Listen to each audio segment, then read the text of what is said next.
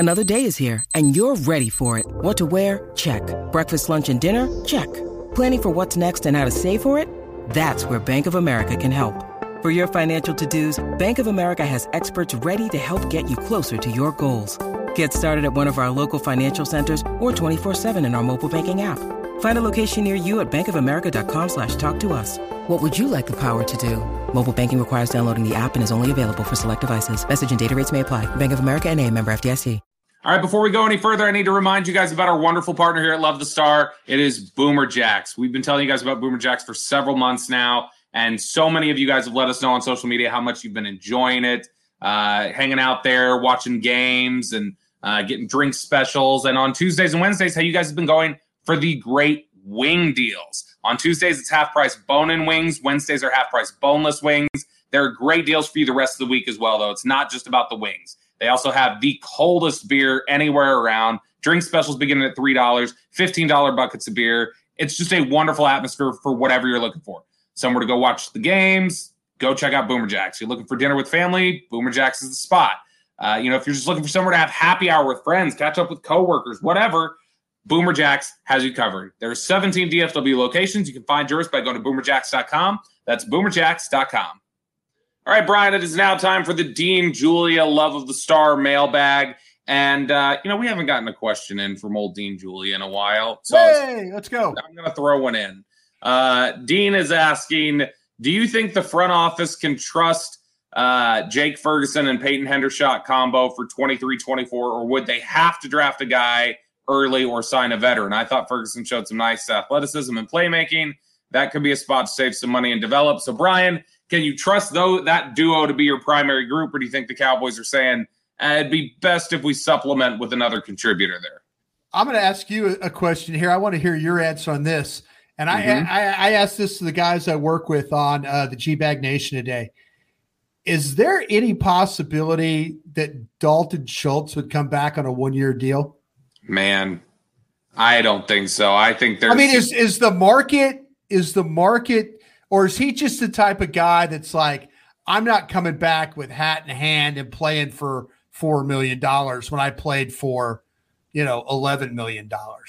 I think it's that, because I think he also would feel like, man, if I don't have a market, it's because you tagged me and you took me away from a market where I could have made money last year. Sure. And so I think that there would be some resentment there.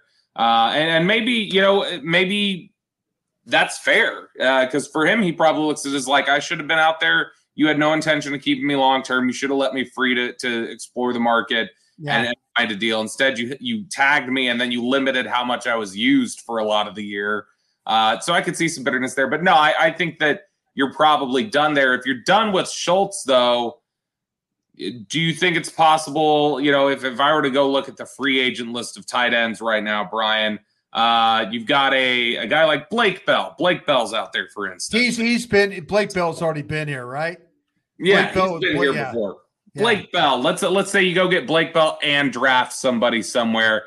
I feel like the Cowboy thing to do would be add some cheap veteran that they think maybe could boom, and then go draft somebody. That would be my guess as to how they address that position. And then you roll in there next year with Ferguson, Hendershot, a veteran, and a rookie, and that's the group. Yeah. Yeah, I don't know. I would be really interested if would the best player on their board be a tight end. That's the only. I know that you and Zach Wolchuk and Aisha Morrison, we had this discussion last Thursday on the draft show, and we ended up drafting the Utah tight end Kincaid is what we were talking about. And so I wonder if they would go ahead and say drafting Kincaid at 26 would be better than any wide receiver or any corner that's on that board. And so I still think tight ends in play. I do at 26. It's just such a position that you can hit a home run on and just be such a weapon. So Kincaid and Ferguson and Hendershot, I mean, that's like three guys that get up the field, catch the ball, run after catch, positional nightmares for defensive coordinators to have to deal with. So I'm still open to taking the Kincaid, the Musgraves, guys like that. Hell, I would even consider Washington from Georgia. Just because Darnell Washington, just because he's huge. And now all of a sudden you have this big athletic blocker to go along with two guys that are just really good athletes too. So if you want to run the ball, you can run it behind Washington on that side with Washington, and you also, you got your guys Steele and Martin. You've got power over there. Now you got some power over there, and I wouldn't be opposed to that at all. But I do love me some Kincaid. I do love Mayer from Notre Dame. I think he's a really good player too. Next question here from Stacy on Twitter. She says, any updates or ideas on what may happen with Zeke, assuming a restructured pay cut is forthcoming with the way the running back is right now? I still think Ezekiel Elliott's out of here. The one caveat I'll give there is if Ezekiel Elliott gets the sense, or his representatives, Rocky Arsenault, get the sense that his market isn't going to be any better than what pay cut Dallas will ask him to take, that's the one way I could see him returning here, is if Zeke goes, I'm not making more than $2 to $3 million on the open market anyway. Might as well take $2 to $3 million from the Cowboys, made some money here already, and just ride it out here. But ultimately, I would still lean towards he's out of here, but I don't think the Cowboys are necessarily in a hurry to make a decision. I don't think they're in a hurry, but I'm going to be real honest. I usually am on this program. The way the market looks right now, the Tony Pollard franchise tag looks bad. Yep. And I know I'm not trying to pat myself on the back, anything, and maybe the running back market will pick up. It just looks really, really soft right now. I think people are looking at this draft. They're seeing like the quality from the first round all the way through like the fifth round on these backs. I would have gambled on Tony Pollard. I would have gambled with an injury, and I would have said, hit the market, see what you can get. If you don't get what you want, you can come back. It's the same thing you just said for Zeke. It's the same thing. Now, Tony Pollard healthy might be a different story. Yeah. Tony Pollard hurt. I think I would have gambled on that one. I think I would have gambled that no one out there is going to sign Tony Pollard, and just like no one's likely to sign Zeke. I do think Zeke comes back, but I think it's for a very, very reduced contract. Yeah, I don't think he's in a very strong negotiating position. No. They'll either say, we will post June 1 you and take the money, or you will give us a $10 million savings or whatever it would be. Yeah. So he's going to have to get close to the savings they would get from cutting him in order for him right. to Absolutely. Question here from Trey Davis. Will the Cowboys sign another quarterback to upgrade the backup quarterback position? So there's already been some backup quarterback deals to fall. I'm going to read off some of those really quickly.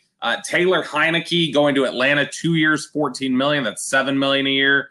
You got Andy Dalton, 2 for $10.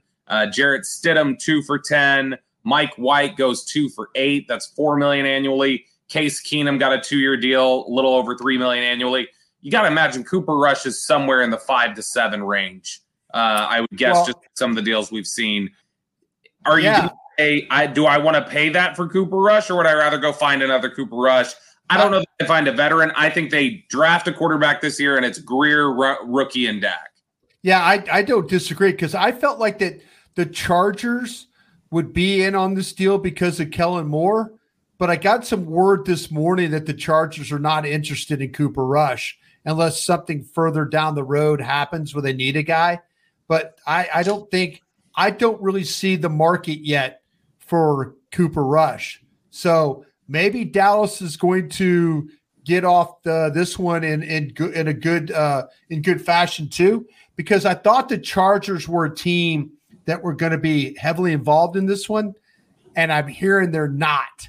So that makes me feel like that, okay, I'll let Cooper Rush. I'll get through this week, maybe get through it next week, and then kind of circle back with Cooper Rush and see where he's at.